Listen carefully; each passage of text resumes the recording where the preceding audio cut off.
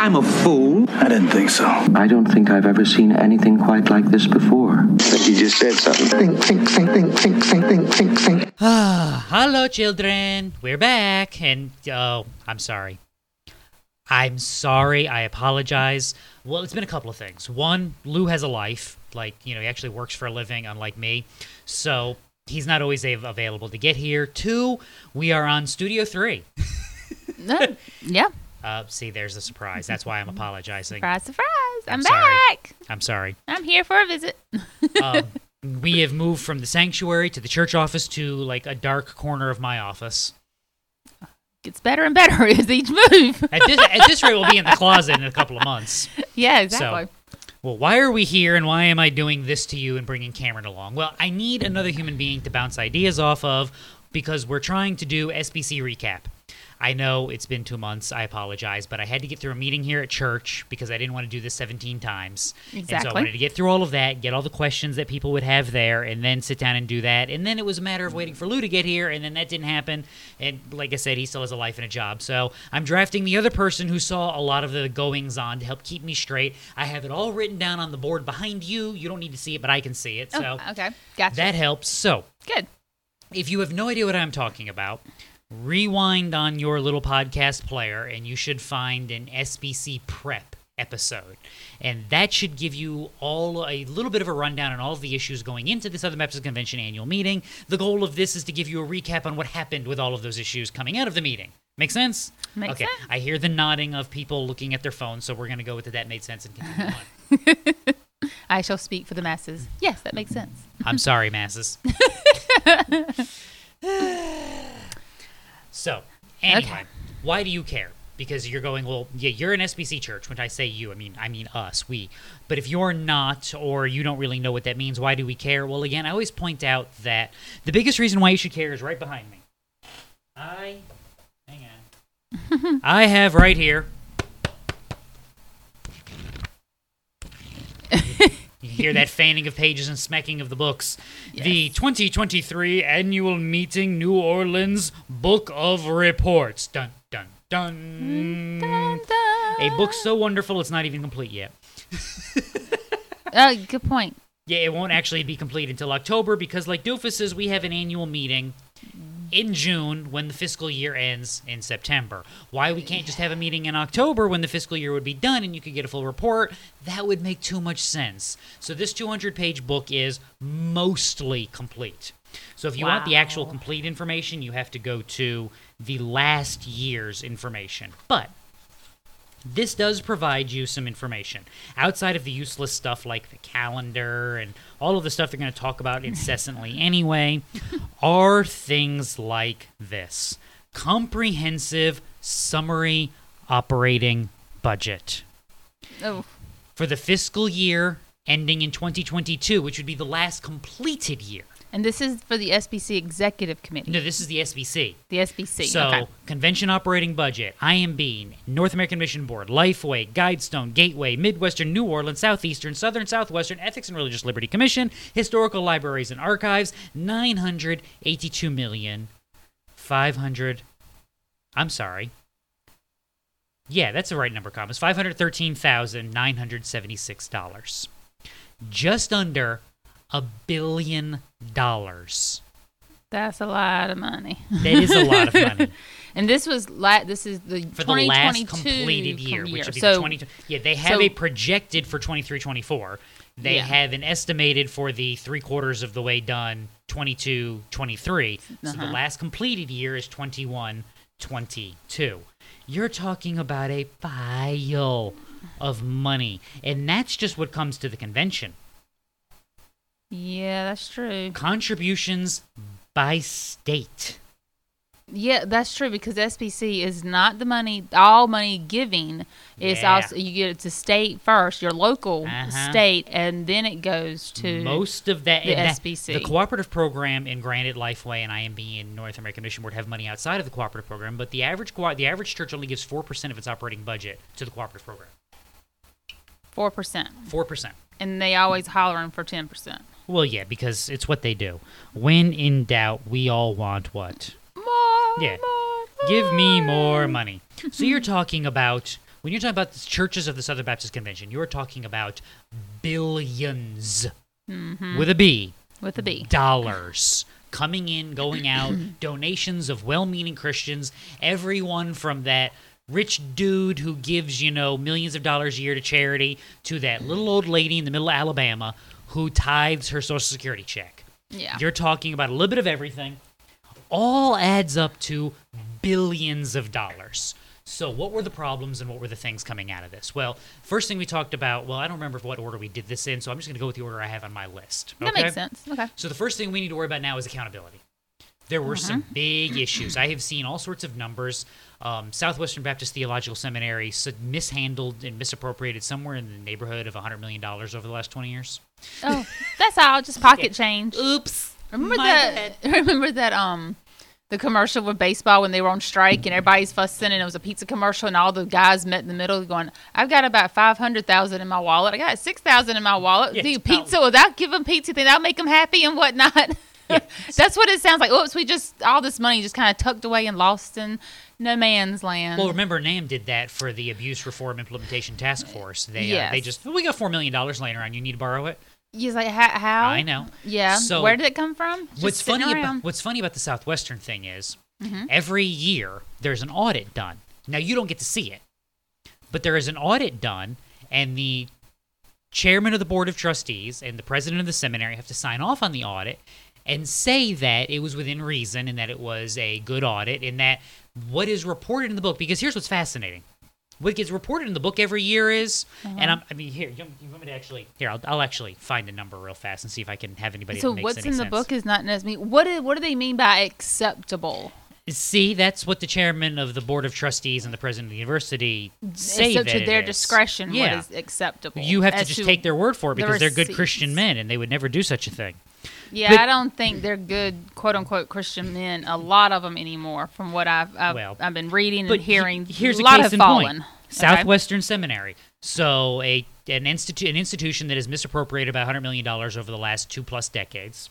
In 2021, 2022, they said they had 35,000. I'm sorry. I keep messing up my commas. Yeah. I'm not used to numbers this big, okay? Give me a minute.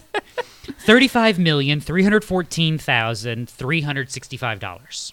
That's what they took in revenue. Okay. Would you like to know what they spent in 21-22? So they took in $35 million. $314,365. We'll just say $300,000. So $35,300,000. Oh no, this matters. Oh, okay. They spent $35,314,365. Oh, the exact amount. Aren't they amazing? They had a $35 million revenue, and they managed to account for every penny. dollar. Every dollar. Every bit of it.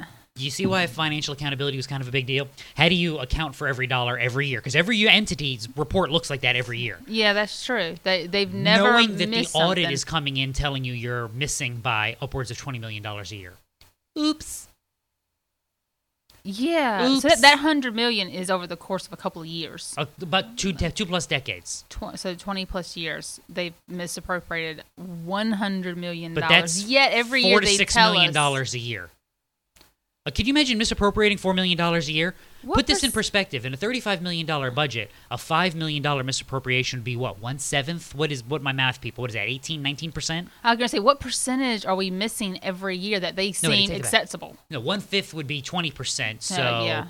So 1/7 would be what, like 16-17% every year? Could you imagine missing your audit report by 17% and being like, oh no, it's fine? So that's to them is acceptable. Double-digit misappropriation. We can't. We're messed up by double digits. Not 5%, not 3%, not 8%. We're in the double digits here, Come on. And we're just gonna. What's a few $1 million between godly people? Really? The look I just got. Now, this is why this stuff matters. Again, I already mentioned NAM when they needed to do the Abuse Reform Implementation Task Force, the ARITF. Well, who's going to pay for this? Well, NAM just volunteered. We got $4 million in the Sin Relief Fund. Where did you get just $4 million laying around? Nobody knows. Nobody knows where this money just fabricated itself out of somewhere. They are all the Tony Rich Project walking around. They got money laying around, and nobody knows it but me. Yeah. See, that's how they're functioning. And so, the question became, we need some financial accountability. And this has been an issue for a while. People have been trying to get reports on the audit. People have been trying to get more information. They can't get it. 2 different people made motions this year that they would like to see SBC entities, because, okay, let me rephrase this. Let me start over. As an SBC entity, you're required to operate under the terms of the SBC Constitution, bylaws, and business and financial plan. Yes. So even though the seminaries and the International Mission Board are in and of themselves their own entities, governed by their own boards of trustees, by being Southern Baptist Convention entities, in order to receive Southern Baptist Convention funds, they must abide by the Constitution and bylaws and the business and financial plan. So the question then became, can we amend the Constitution? One guy wanted to amend the Constitution and bylaws. The other guy wanted to amend the business and financial plan. Yes. I'm on board with both. Yeah. What they wanted to do was to require, and it has gone out of my head a second time. There is an IRS form that nonprofit, that 501c3s, it's like a 993 or a 991 or something like that. Yeah. Somewhere there is an accountant screaming at me. Sorry, Carol. Yeah. She's the one we asked for the number. What this form is. Yeah. That for nonprofits. If you are a nonprofit, the IRS requires you to submit this information every year. It contains things like executive salaries, money expenditures, things like that. Now, Southern Baptist Convention entities do not have to file this form. Why not? Because the IRS does not require you to file this form if you are a church. And Southern Baptist Convention entities, according to the IRS, are counted as churches. So they are not required to fill out this information and submit it. I think it's $9.90, but don't quote me on that. Yeah, that sounds right. So someone was like, well, we don't want you to fill out the form for the IRS. We would like you to fill out the form for us. We would prefer this information, actually, because that would provide financial accountability, and people would know information, and then we'd know what's going on. Okay. Well, we couldn't do that. That was referred to the executive committee. The executive committee will now get a year to decide on it and see what they're going to do. I'm laying my marker down now. The executive committee is going to go on ahead and say, well, we appreciate the spirit and mindset under which this amendment was offered, and while we too seek the greatest of accountability as we distribute the gifts of our Lord and Savior to people, our current financial system provides such accountabilities, and we encourage you to trust the trustees. They won't say it exactly like that, but that'll be with the gist of it. Yeah. And then decline at this time. I'm calling it now. That's what they're going to do. That's what they need a year for, to make it legalized, to make the jargon sound good. That they're going to do that because they don't want the accountability. No. Because they don't.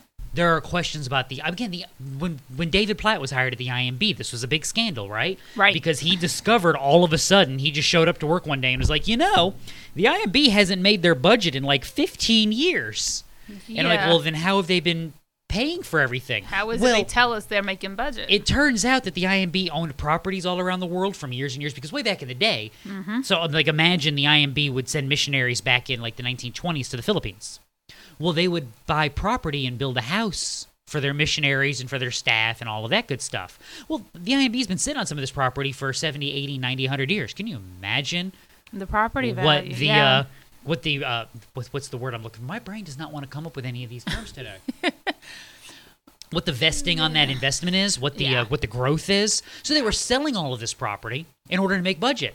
Well, that's a great strategy short term, but eventually you're going to run out of you property. Run out of stuff that you own. And now you're going to have missionaries that have no place to live, and you have... So, hence the great retirement of the David Platt years and the weeping and gnashing of teeth. Trying to get it back to a reasonable number that was livable, that could be functioned. Of course, people still to this day blame David Platt. It's his fault we don't have 6,000 missionaries anymore. We couldn't afford 6,000 missionaries. We only have 3,500 now. It's because all we can afford is 3,500. I mean... we never... It's been 20 years since we could afford 6,000, and we've never told anybody that we're having issues. Inflation has crept into everything. That was even back 20, 30 years ago. Missionaries in the 1920s and 30s versus missionaries in the 1950s, 60s, and then the 80s and 90s, and then now today. They're still getting paid roughly the same.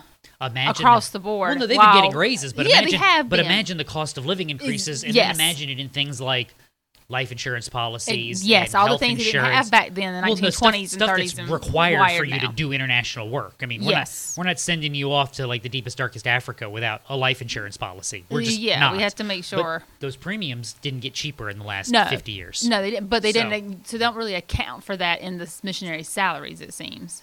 Well, no, they So- accounted for it. It's just they lied to you about where the money was coming from. Because what Gotcha. they were doing is they were selling the property and then just dumping it into the main account and calling it gifts. Gifts. We They gave a give- gift to ourselves. They gifted themselves. I wonder It if they deducted that from their taxes.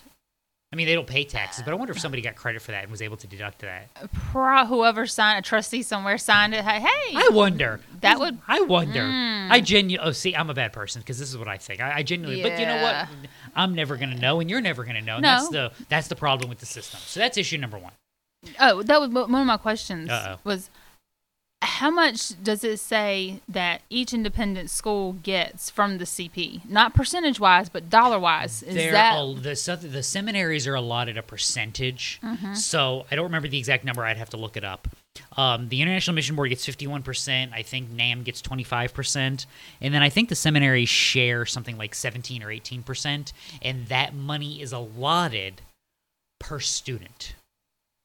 okay? So you're basically, they take the 18% of the cooperative program funds, and then they take the total number of students and divide that number by the number of students, and that's what Gotcha. you get paid per student. And then however many of those per total students are Yours, yours, you get that paid. much. Yeah, you get that much money. Okay, I was just wondering if they found a loophole, a spirit of the law, legal or letter of the law loophole that the money cooperative program is giving. Yep, we're making budget. We are meeting. No, in that but- situation, they're stuck because they get that money, like I said, per head. So there's Gotcha. This is why you always see seminary presidents bragging, we have the largest there's actually a perk to having the largest enrollment. You get the most money. Yeah.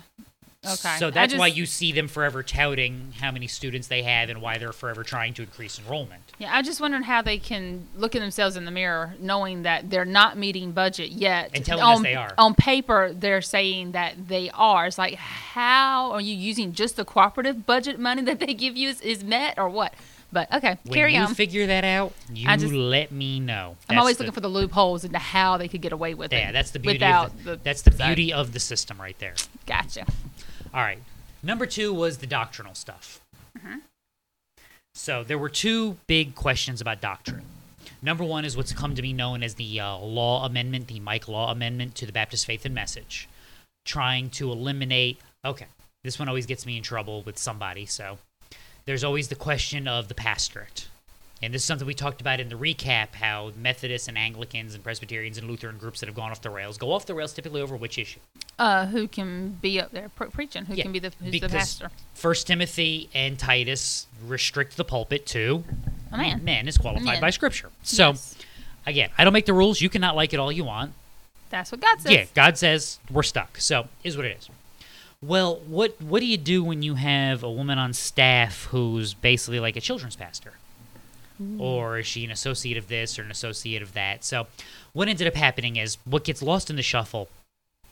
You're an SBC church if you do 2 things. Send them money Yeah. and have a faith and practice that closely aligns with the Baptist faith and message. Okay? Correct. Now, who gets to define whether or not your doctrinal practice closely aligns with the Baptist faith and message? I don't know. You do. You do. Because there's no group within the convention empowered to go checking on you. Yeah, that's true. So There's not. if there's a problem, I could. So let's just say that we're next door to we're Calvary and we're next door to Second Calvary. Okay. And Second Calvary is an SBC church. They claim to have a faith and practice and a doctrine that closely aligns with Baptist faith and message. I look over at them and go, but you baptize babies, and that is outside the purview of the Baptist faith and message. Well, so the Baptist Convention doesn't know this.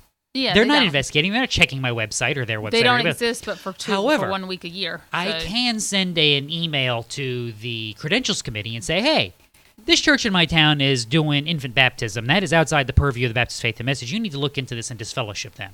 The credentials committee then takes my email, does their phone calls, does their investigation, makes a determination, and decides from there. Yeah. So What they recommend. last year, Mike Law asked some questions about that. Look, there's churches that have women as senior pastors that they're outside of the Baptist faith and message. when somebody said, well, report them, and we'll do our due diligence and figure this out. So the Credentials Committee got the reports, did the investigations, found out that there were several of these churches that had been reported in, and said, well, we're not going to do anything. Or we'll let the messengers decide. And then they decided, no, you're disfellowshipped. And then several of the churches appealed. So first they weren't going to do anything. Secondly, they did. They said they're outside, and then they went back and said, "Wait a minute, we don't feel comfortable saying this. We'll let the messengers decide." No. They disfellowshipped them. Okay, so they were disfellowshipped. Yes, and then the churches appealed, and if you appeal, you get to appeal to the messengers, and we get to vote on it. Gotcha. So the two things are kind of working hand in hand here. One is the Mike Law reports, and the other is the Mike Law Amendment. So the Mike Law Amendment would like to amend the Baptist Faith and Message, because it currently says that while both men and women are gifted for spiritual service in the church, the office of pastor is limited to men. Okay. The problem is there are a lot of churches and that becomes the issue, and so the amendment was offered, and the purpose behind the amendment is to eliminate that loophole, to flat out eliminate it, to say, no. When we say the office of pastor, we mean people who are a pastor in your church. You are ordained. Only men can be ordained. Therefore, only men can be pastors, because only pastors can be ordained men. That's the theory behind the amendment. It passed, and I think the platform and the people who run things were shocked that it was. Of course they are. However, when you look at the voting, maybe it shouldn't have been a shock, because 5 churches appealed their disfellowship. Well, I take that back. Really, only the 3 did. There were 5 that were disfellowshipped. I'm sorry. Yes. 4 were for the issue of women in the pulpit. 1 was a mishandling of a sexual abuse allegation. That church appealed, and 2 of the other churches appealed. The one with the sexual abuse allegation, their disfellowshipping was upheld like 96% to 4%. It wasn't even close. Yes, I remember that. There was a church in Louisville, Kentucky that's an SBC church. Well, it was an SBC church that has had a woman as their sole pastor and staff. The computer has locked up. There we go. Okay. Sorry, I didn't know if the computer was still recording or not. It had the screen locked up. So yeah, apparently it still recorded all that. But yeah, I remember it got fewer and fewer. Can't take you anywhere. You ruin all my fun. The last one was the Saddleback one. Yeah. Rick Warren got up and spoke and tried to light himself on fire, basically. Especially when you consider that since he has now resigned and is... You want to talk about a slap in the face? Rick Warren is now the like chancellor of Spurgeon College. Yeah. If you listen very carefully, you can hear Charles Spurgeon spinning in his grave as we speak. There's an electrical storm somewhere. You, that's where all that heat's coming from in the south. If you could hook jumper cables up to Spurgeon's coffin and then tell him, Rick Warren's running your college. Whee! Yeah. Forget, was it cold fusion and splitting the hydrogen atom? No. You could power the world until Jesus comes back off of the power of Spurgeon's body spinning in the grave over that news. So, anyway. Yeah. But hey. He's stepped down. He's over there now. But they hired a husband and wife team to replace him. Yeah. And my favorite is they're doing a At the Movies sermon series right now, and they came out to preach. And that's not a transgender thing. That's the husband and wife thing. It's true. You got to specify that. Dressed up as people from Toy Story. What was she dressed up as? She only had one character. She's that Bo Peep chick, I think. Yeah, she only had one character, and that was Little Bo Peep. That's it. There is no other character for her. And he was dressed up as Woody. Well, that makes sense. They had a thing, so. This is what passes for churches anyway. So yeah, so like it's Halloween at their church all year long. Like you said, their disfellowshipping was upheld like 88-12. And again, rounding it off. So the fact that the law amendment passed, which it needed 2/3 to pass, that was kind of a big deal. Mm-hmm. So the problem with that, in order to be adopted, it has to be passed successfully by a 2/3 majority at 2 consecutive conventions. Yes. So next year's convention in Indianapolis is going to be fascinating as they bring back the information about the financial accountability and have a year to prep themselves for what's going to happen with the vote on the Mike Law Amendment. Believe me, I've already got people in my church talking about, do we need to show up as many people as possible and stuff the ballot box? And my answer might just be, yes, we do. Yeah, as many as your church will allow is how many we need to send. So that leads very well into the third thing, which I have titled Platform Shenanigans. Platform shenanigans. Yes, there were shenanigans. There are always shenanigans. And I don't mean like the microphone's not working. That stuff like that happens every year. I call it the curse of Wiley Drake. the whole microphone thing. The I just think sometimes they should, before they move on to the next order of business, they need to clear the mics first and then start, because once you start an order of business and the microphones get cleared, now it looks suspicious since it has happened in the past. And so it still astounds me, though, that supposedly educated human beings with millions of dollars. I don't mean them. I mean the people in the congregation, the people in the messengers, most of whom are pastors, most of whom have at least a bachelor's degree, many of whom have a master's degree or beyond, can't handle the concept of, we're talking about this thing right now. Does your microphone 3B, does your question concern this? No, I'm in line for the next thing. Then why did you hit the button? I know. Because, again, they want to make sure they're not, in line. But again, because of the time it's not. Which, again, is the problem with the business meeting, is that it's a business meeting where they keep trying to shorten it to not be a business meeting. Just turn it loose for 2 days. Get rid of sermons and speakers and all of this stuff. Music, all of it. The report is in the book. I don't need your 15-minute speech. Just let the messengers do their thing and ask their questions and get over it. And on top of that, the number of guys who can't compose an actual sentence while asking a question or understand that this issue has already been taken care of or that it's not accomplishing anything. Again, from people that supposedly have bachelor's degrees, master's degrees, doctoral degrees, PhDs. It just astounds me to no end the difficulty that they have. But when I say platform shenanigans, I don't mean any of that. Oh, okay. I mean one, which was a little underhanded, and two, which was a lot underhanded but was also overlooked. The little underhanded one, which is not overlooked, was the asking permission to no longer publish the Daily Bulletin. Oh, yes. I did not like that because I was at home watching it online and I was talking to you. I was like going, what do they mean? I mean, that's fine if they don't want to, if they want to do an online digital, but you can't not have it published because you can't even get their online stuff right. And which, by the way, their app completely is just junk. Agreed. It doesn't work at all. And there's no Wi-Fi in the convention hall, so my tablet to pull up the app information was useless. Exactly. So I would download everything at the hotel in the morning, adding an extra step, and I would still, even though I have an electronic copy of the Daily Bulletin, I would still go grab a paper one. I actually have one sitting right here. Yes, you did. Why? Because that gives you a rundown of the previous day's events. It gives you the update on none of that watching from home to know what's going on, to keep up with what's going on. That made me very upset, I have to be honest. Them asking permission to not have to publish that anymore was fascinating to me. Yeah, how daft can you be? No. They're gonna eventually get away with that because it's the digital age, you know. Yes, yeah, exactly. Because nothing bad happens with digital. It always works. That was the slightly nefarious one that most people caught. The utterly nefarious one that almost nobody caught was the last business session of the day.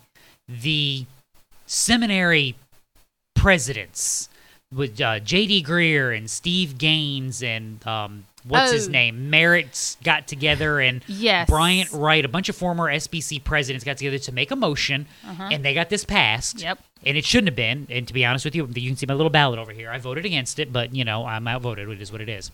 They want a committee. Now, last year and 2 years ago, they wanted a committee with all of this hubbub about the Baptist Faith and Message and the office of pastor and things like that. They wanted a committee to study what the word pastor means. All these bigwigs who are pastors themselves don't know if they are pastors or not.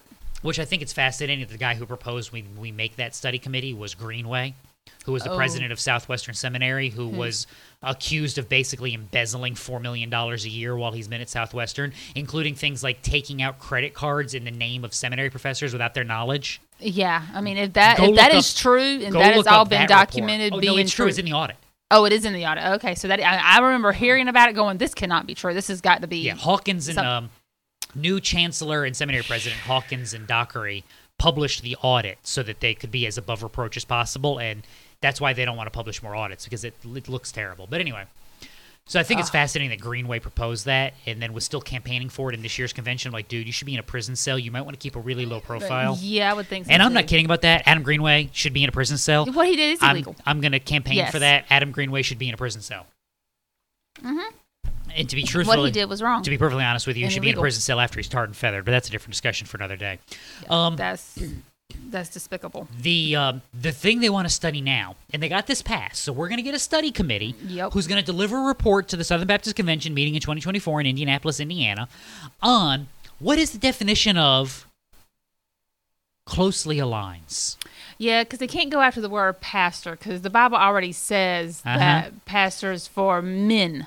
Now, if you want to know, why is that an So- issue? Because, again, what did I tell you are the 2 steps to becoming an SBC church? Give them money and have a faith and practice Yes. that closely aligns with the Baptist Faith and Message 2000. Now, again, what does it mean to closely align? You have to at least look Southern Baptist. You would think that, but even that's what in even in practice as well as in the filing that's what cabinet. the committee is going to say. So what the committee is going to, I'm calling my shot now. You ready? Sure. What this little study committee is going to come back with is this. This is your prediction. There are churches that have only male staff. There are churches that practice different forms of communion, be it open, close, or closed communion. There are churches that have male senior pastors who then allow women to be under pastors underneath them. And these are all things that we think closely align with the spirit of the Baptist Faith and Message. That's what they're going to say. Some churches have elders, and some churches have deacons, and some churches have single staff, and some churches have multi-staff. And these definitions all fall under the umbrella of closely aligned, because closely aligned just means, this is my full prediction, right? Closely aligned will mean not overtly operating in opposition to the Baptist Faith and Message. That's what it'll mean.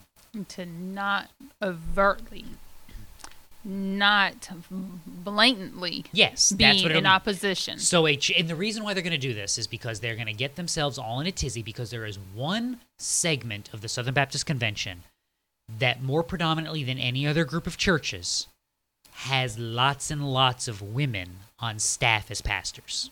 Yes, and they're also not. It's not their primary job to a lot of them. It's a secondary job for them. So it's not like they are. I'm going to making- go ahead and be the bad guy. Do you know what segment of churches this is? Yes, I do. It's what we would consider predominantly black churches. Yes.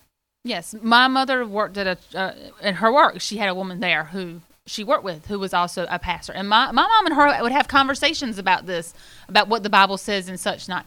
And the conversations got kind of interesting from time to time as to her perspective. But for her, it's very much a cultural thing. And they will tell what this committee is going to come back with is they're going to come back, sorry. as you smack your microphone. Yeah. Normally I'm the one who does that.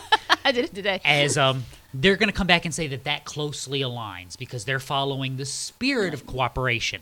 As long as you're not directly, because they'll be okay because her husband's a pastor, so she's operating under his authority. Yeah. That's what they're going to come back with and say. I think so too. And that's going to be the definition of closely aligned. So while you're going to have your law amendment that says you're only supposed to employ men as pastor, they're going to say, we agree, but you closely align by having a man as a pastor who then exercises the authority. Yeah. That's what they're going to come back and do. And they're going to try to cover their bases and make sure that they don't have to have these hard conversations. That's what they want. Yeah. I'm just telling you right now. Oh, I see it, and my only thing is like, I can see how you can fuddle the line that way. I mean, you can build your little hedge of protection around it, but Now I'm smacking my microphone. when the Bible says men, That's the thing. no, It's like I you're agree. going to have to answer for that. And That's not the problem. That's not the question. They're going to come back with this because they can and because they think this is how they're going to be able to fudge their definitions. Yeah. Speaking of definitions, Okay. that leads us to probably the most unfortunate and difficult thing in this entire group. Oh. The ARITF, Abuse Reform Implementation Task Force. I keep thinking that's some gun rights thing. Doesn't it? ARITF is like AR. What does a rifle have to do with My this? thing is, I wish they could have come up with something. I wish they could have, like, the ARITF doesn't, it's too many letters, but it doesn't have a spelling. So that's the No, difference a between, writ. yeah, it doesn't work. Because what is that, it's an acronym if you can say it. So, like, NASA is an acronym. Yes, I believe so. FBI is an abbreviation. Yes. So we have an abbreviation, but once you get to 5 letters, you need an acronym. So I don't know. What's the word? What is the actual name of this thing? Abuse Reform Implementation Task Force. It sounds like some government office. that gets paid money to do nothing but make you fill out paperwork. Abuse Reform Implementation Task Force. I have no idea. I'll have to think on that one and see if I can rearrange it to make actual There's got to be a way to change the ARITF. definitions around. But yeah, the ARI, it's just ARIT.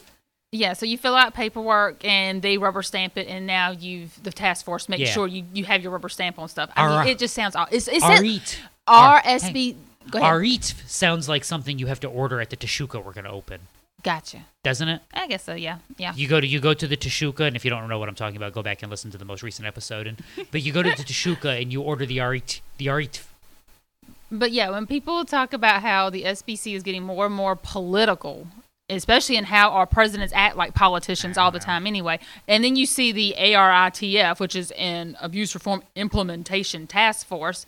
It almost sounds like FBI, it does sound like whatever. Dudes with blue jackets and yellow yes, letters. It does. Anyway. It does. So it's just more government symbolism. I mean, it just reflecting of what the government looks like, which should not be. This was the group that was authorized in Nashville and given a 2-year setup, and they were going to try to impose their things for abuse. I got some ridiculous book from the state convention about it that I read and threw in the trash can because it's pointless.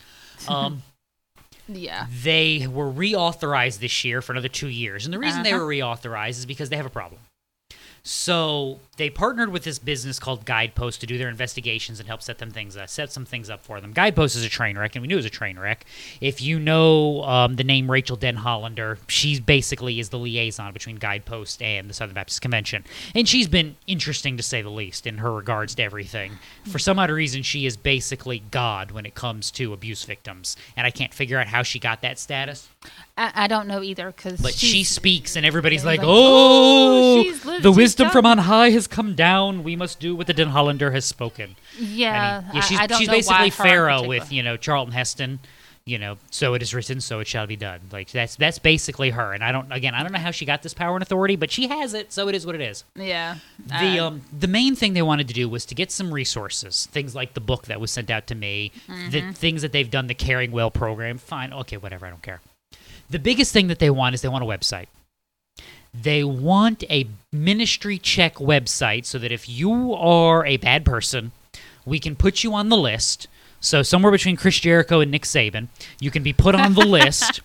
And once you're put on the list, we all know you're a bad person, and churches don't have to hire the bad people anymore. That's basically how this will work. Yeah, And the list is going to be important. They want to take the church's the churches don't want responsibility anymore. No. The churches want the responsibility because most people aren't going to use this list. What they want is a cudgel, because that way, if we put you on the list and you get hired anyway, we have absolved ourselves of liability because you went against the list. That's what they're going for. Gotcha. Now, so the seminary they came from or whatever is also is no longer eligible to be sued for teaching these people because they're trying to create a lack of liability by creating a metric ton of liability. Yeah. So here's how you land on the list, and we've covered this ad nauseum. I think I mentioned this in the prep episode, but I'm going to try to do this again. You end up on the list if you have been convicted of abuse or assault of any kind, like in a criminal court. In which case, a background check would show that. You would think. Okay. It should. If you've done a background check, that would pop. Yes, that would. So that gets you on the list. I got no real problems with that. No, not at all. All right. You can get put on the list if you are held civilly liable in an assault or abuse case. Again. So there's a difference between civil and criminal. Yes, this may or may not show up on a background check. So a criminal case, you were arrested, tried, convicted, you were sentenced to jail time, probation, something like that. Gotcha. However, if the statute of limitations has expired and you cannot be criminally charged, you can still be held civilly liable. Gotcha. Meaning you have to pay damages to the victim. Makes sense. Now, there's a lower standard in civil court. So a great famous example of this is O.J. Simpson is criminally not guilty of killing his ex-wife and her boyfriend. Nicole. Yeah. The fact that you still remember that. See, I remembered the names, but I wasn't going to say that simply because I didn't want to. Sorry, that was like middle school. That was big time for me. He was criminally not guilty. Yes, I remember that. The families of the victims, though, received monetary damages because he was found civilly liable. Gotcha. Make sense? Makes sense. Okay. Lower burden of proof. So it becomes iffy when you get to that standard, but there's at least a court. You would think there's evidence and witnesses and things like that. Yeah. All right, number 3. You can get put on the list if you have confessed to assault or abuse in a non-privileged setting. So, like, if you confess to your attorney, that is a privileged setting. Yes, the attorney it is. can't tell anybody. Nope.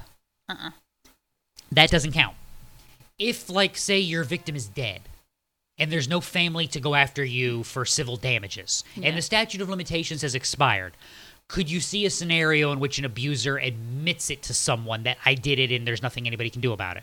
Yeah, I can see that. In that situation, if they're not your attorney or your priest, then they are not, or your counselor. It's not a privileged conversation. That person can tell you. They can rat you out, and you can be put on the list. And I know rat you out has negative connotations, but they can tell, and you can get stuck on the list.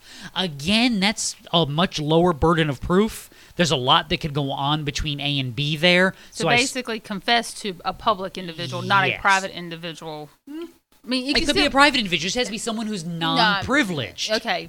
Makes sense? Non-privileged. So there's a lot of weeds that you can get into with that one. Now, That's true. As of this year, they are launching the website. And those 3 criteria will be included to add names to the website.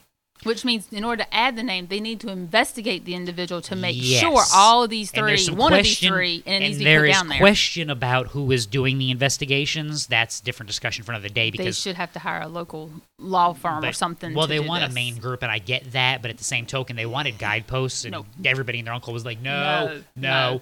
So there's still some issue that's going on there. There's some questions about Category 2 and Category 3. People are not happy, though, because there is a 4th category that they are currently not including. The reason why the RET wanted another year of funding is they flat out said, we want another year to try and figure out how to include Category 4. Now, what is Category 4, you might ask? Category 4 is, you want to talk about the weeds. Category 4 is, you can be put on the list if an independent investigator determines that the preponderance of the evidence makes it more than likely than not that you are guilty.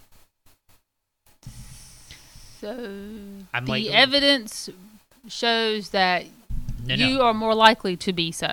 An independent investigator has determined that the preponderance of the evidence, so not all of the evidence, just majority of the evidence shows, makes it seem like you're probably guilty. Oh. Now, here's the problem with that. They're already facing one lawsuit because of the report they put out before Birmingham.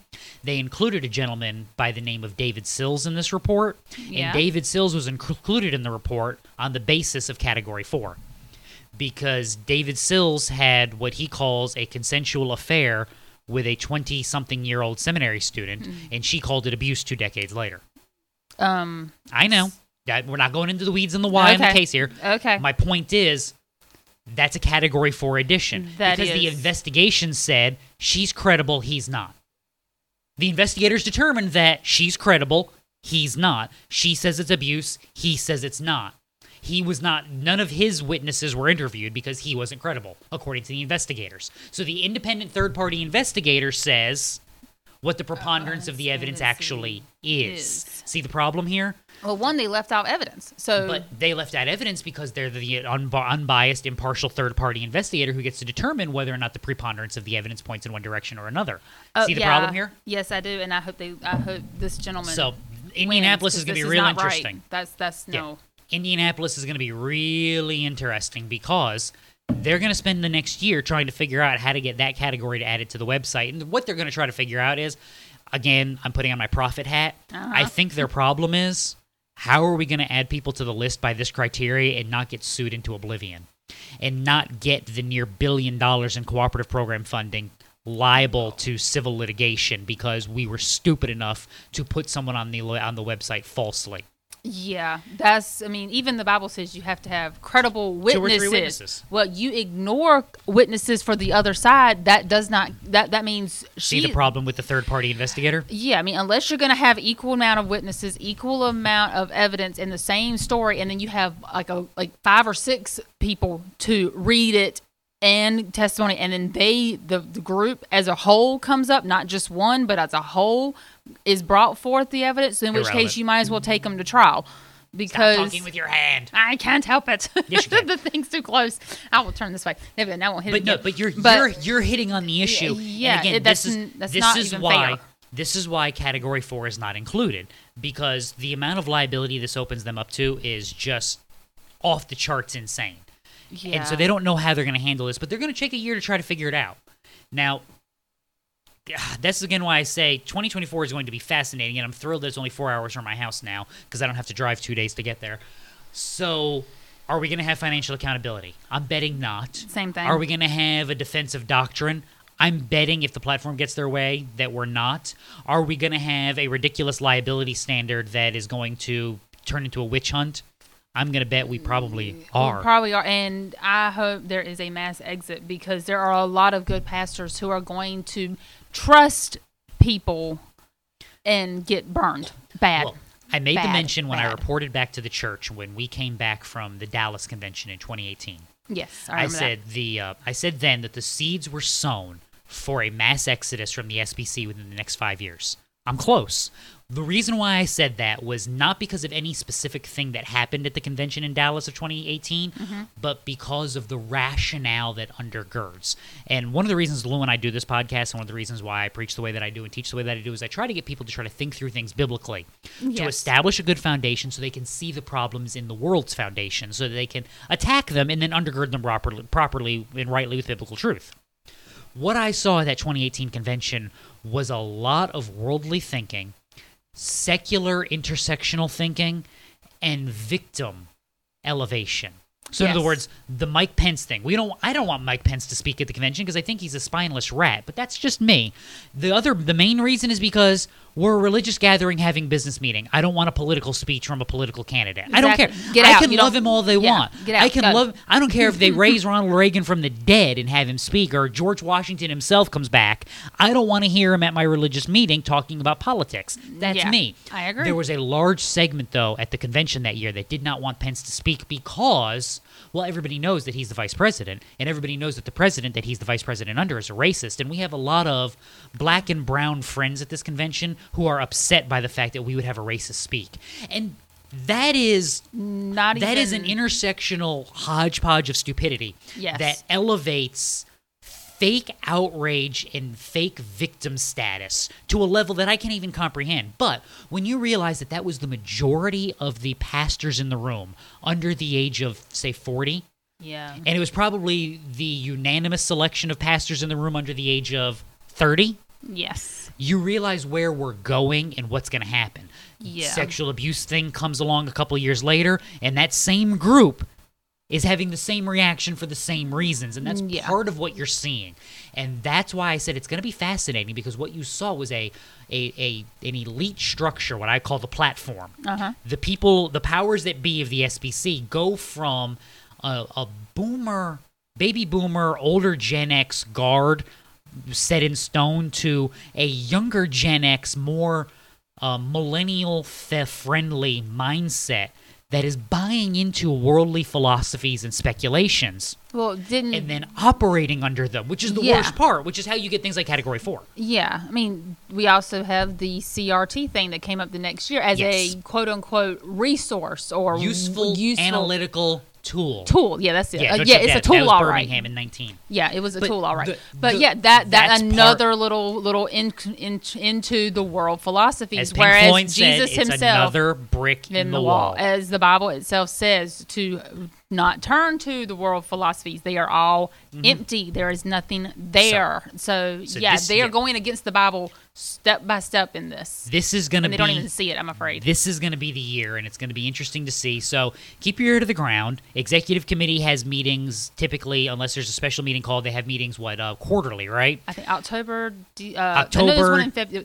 January, April, and June, because they meet right because April, Yeah, they had a special one in February of last year. That's how. Yeah. Unless they have a special called meeting, I think they meet quarterly. Yes. And like I said, it's like October, January, April, and then right before the convention they'll meet and have their quarterly meeting then. Yeah, I remember. And then I think they have their regular meeting in July after the convention with new trustees and all that good stuff. Yeah, so, and the training and they will have special meetings because they'll all do Zoom and stuff now as they go throughout the year. Yeah. So keep your ear to the ground. It'll be interesting to see when those reports come out and what they say. This has been the recap. If we missed anything, you're welcome to send an email, and I will try to figure it out, and we'll cover it at a later date. Regularly scheduled programming will resume at some point. Like I said, Lou has a life and has to work for a living. So when they change his schedule and change his hours around, it makes sometimes stuff a little difficult to. So we'll get back to some fun things and doing the other stuff. In the meantime, enjoy. Don't let this stuff drive you too crazy. I try to give you the information, and I worry about it so you don't have to. Until we meet again, read your Bible. It'll do you good. Bye. Bye.